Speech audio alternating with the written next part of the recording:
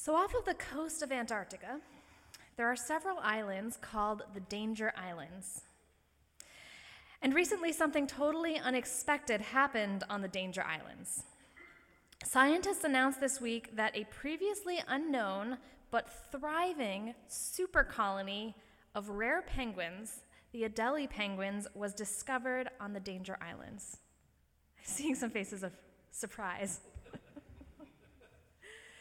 And scientists noted that there were gray stains. This is so cool. Scientists noted that there were gray stains on NASA satellite imagery, and there were blobs where the white ice should be, and they knew that this was a telltale sign of penguin colonies because it was guano. That's penguin poop, everybody. And the penguin colony was so large that you could see the guano from space. So researchers went to the Danger Islands and counted by hand and by drone over 1.5 million penguins in this colony, totally undiscovered. And I love so many things about this story. First, that the penguins live on Danger Island. It's like a nod to everyone who ever wanted to change their middle name to Danger, but whose parents wouldn't let them. Second, I love how remarkable it is that with all of our technology and our exploration and our knowledge and science, that we are still discovering things in our world that have been here for so long, but have been previously unknown and untouched by humans. And third, I love how this was discovered from a space satellite, right? It was only because of the sheer size of the colony that this was seen at all, that this made any impact, any impression, that these 1.5 million penguins broken up, and they were all nesting on the island, so there were like 750,000 nesting pairs. If they had been broken up into smaller colonies or strewn across the many islands, the many Danger Islands, none of them would have been spotted. That it was the impact of the collective far more than the individuals that made an impact at all. So I've sometimes thought that the word synergy is a fancy and trending and business strategy turned religious word, like innovate or entrepreneurial. And synergy has this sort of trying to be cool factor that makes me a little less warm to it. It needs to prove itself a little more. But this week, I also learned that the word synergy literally means the interaction or cooperation of two or more organizations, substances, species, individuals, whose combined effects is greater than the sum of their separate effects. Or more plainly speaking, synergy is what happens when the whole is greater than the sum of its parts. Synergy is what happened on this past Friday afternoon in my house during the nor'easter when I mixed flour and butter and eggs and sugar and chocolate chips and got chocolate chip cookies, which were so much more delicious than if I had eaten the flour and sugar and butter and eggs and chocolate chips on their own. And synergy is what happens when water is created from hydrogen and oxygen molecules, water which is so much more life-sustaining than the origin molecules. Synergy is the idea that a cohesive group can far outperform even its highest capacity, smartest individual member by challenging and enhancing their collective depth and capacity. And I see synergy all around us at church, right? The places where the whole is greater than the sum of our parts.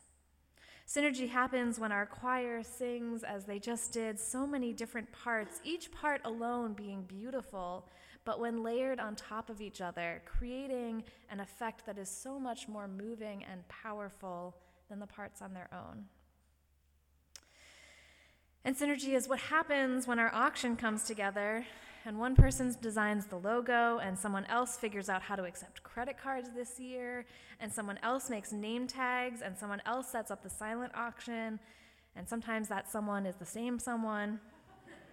But then dozens more people donate items that are gifts that only they can give, and dozens more still come to the auction and bring their energy and their excitement and they bid on items. And the collective sum is that we together create an experience that is greater than the sum of the parts. As many of you know, I live in a somewhat unique living situation. I live in an 11-bedroom intentional community in Boston that is grounded in the values and tradition of Unitarian Universalism, called the Lucy Stone Cooperative. And in my house, we live cooperatively, sharing both the economics of home ownership and also the day-to-day work of living together. So shared chores, shared meals, shared decision-making. And when we started our community, we were asking ourselves, how do we actually put UU values into practice in the food that we buy, in the ways that we divide labor, in the daily decisions that we make?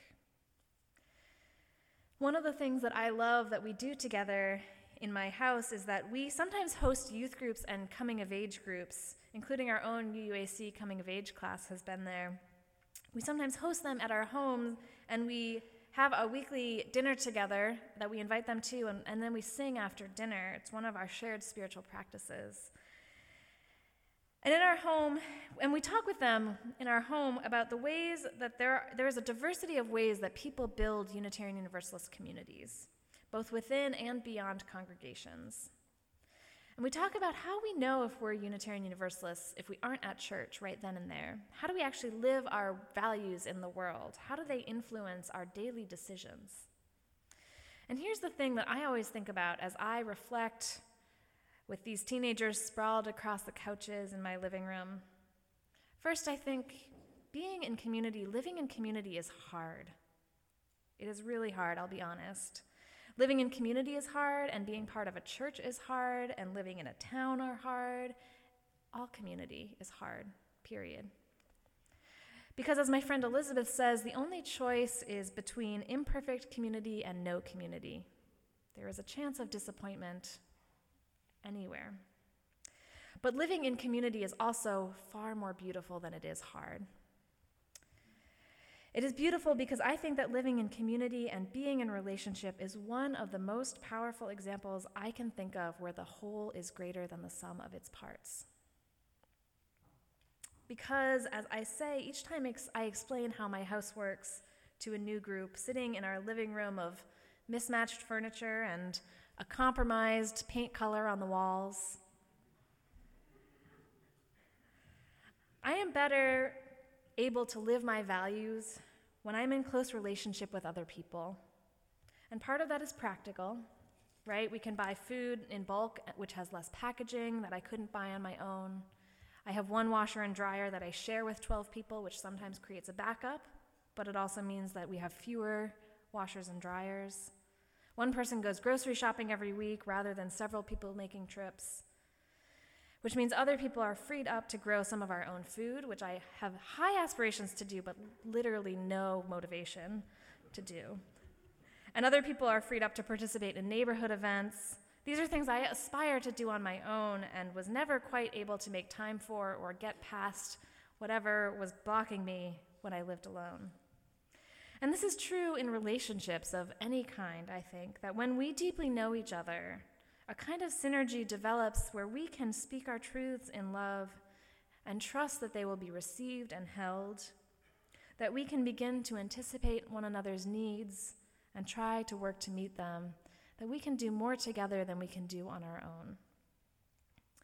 And I'm reminded again and again, living in community and being part of communities like UUAC, that when we come together, when we all bring our gifts to the table, the whole is so much greater than the sum of its parts.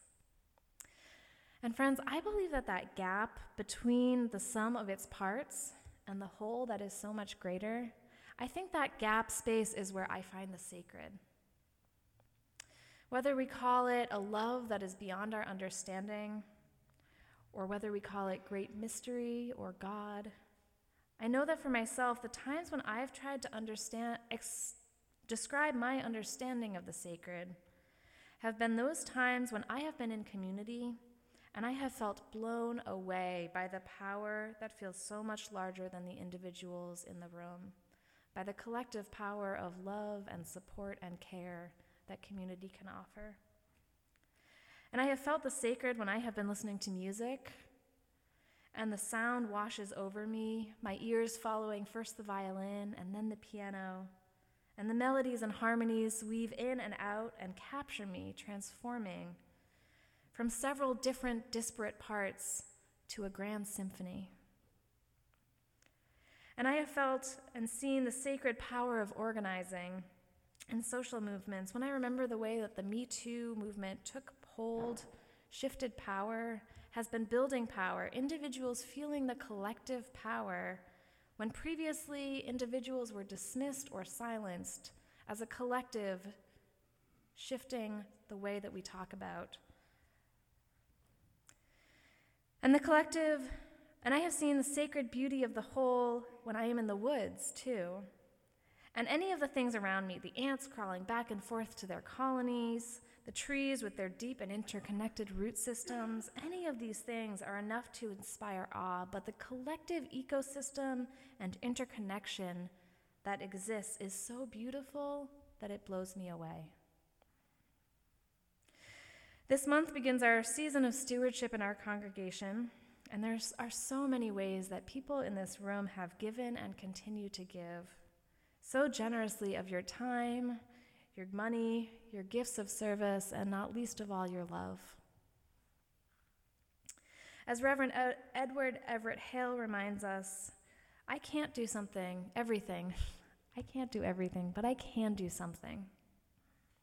And the people in this room have done a tremendous amount of some things.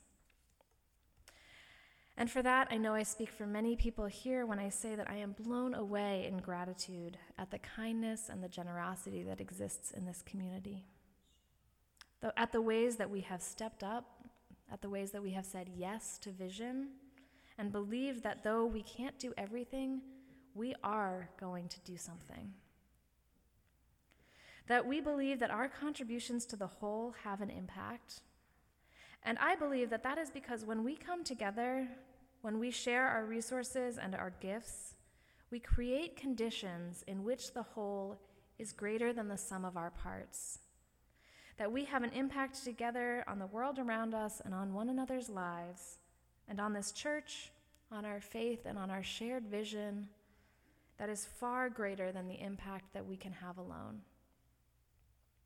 And the impact that each of us has matters deeply to the whole, because the whole could not exist without the individual members. So I look around, friends, and I think about the many, many ways that I see this community and the things that I see that are so much greater than the sum of our parts. And I think that is sacred. That is sacred. None of us can do it alone, but together is another possibility, a powerful and sacred whole that is so much bigger and more beautiful and more powerful than anything I have ever imagined building myself. And I want to be a part of that larger whole, and I hope that you will join me. May it be so, and amen.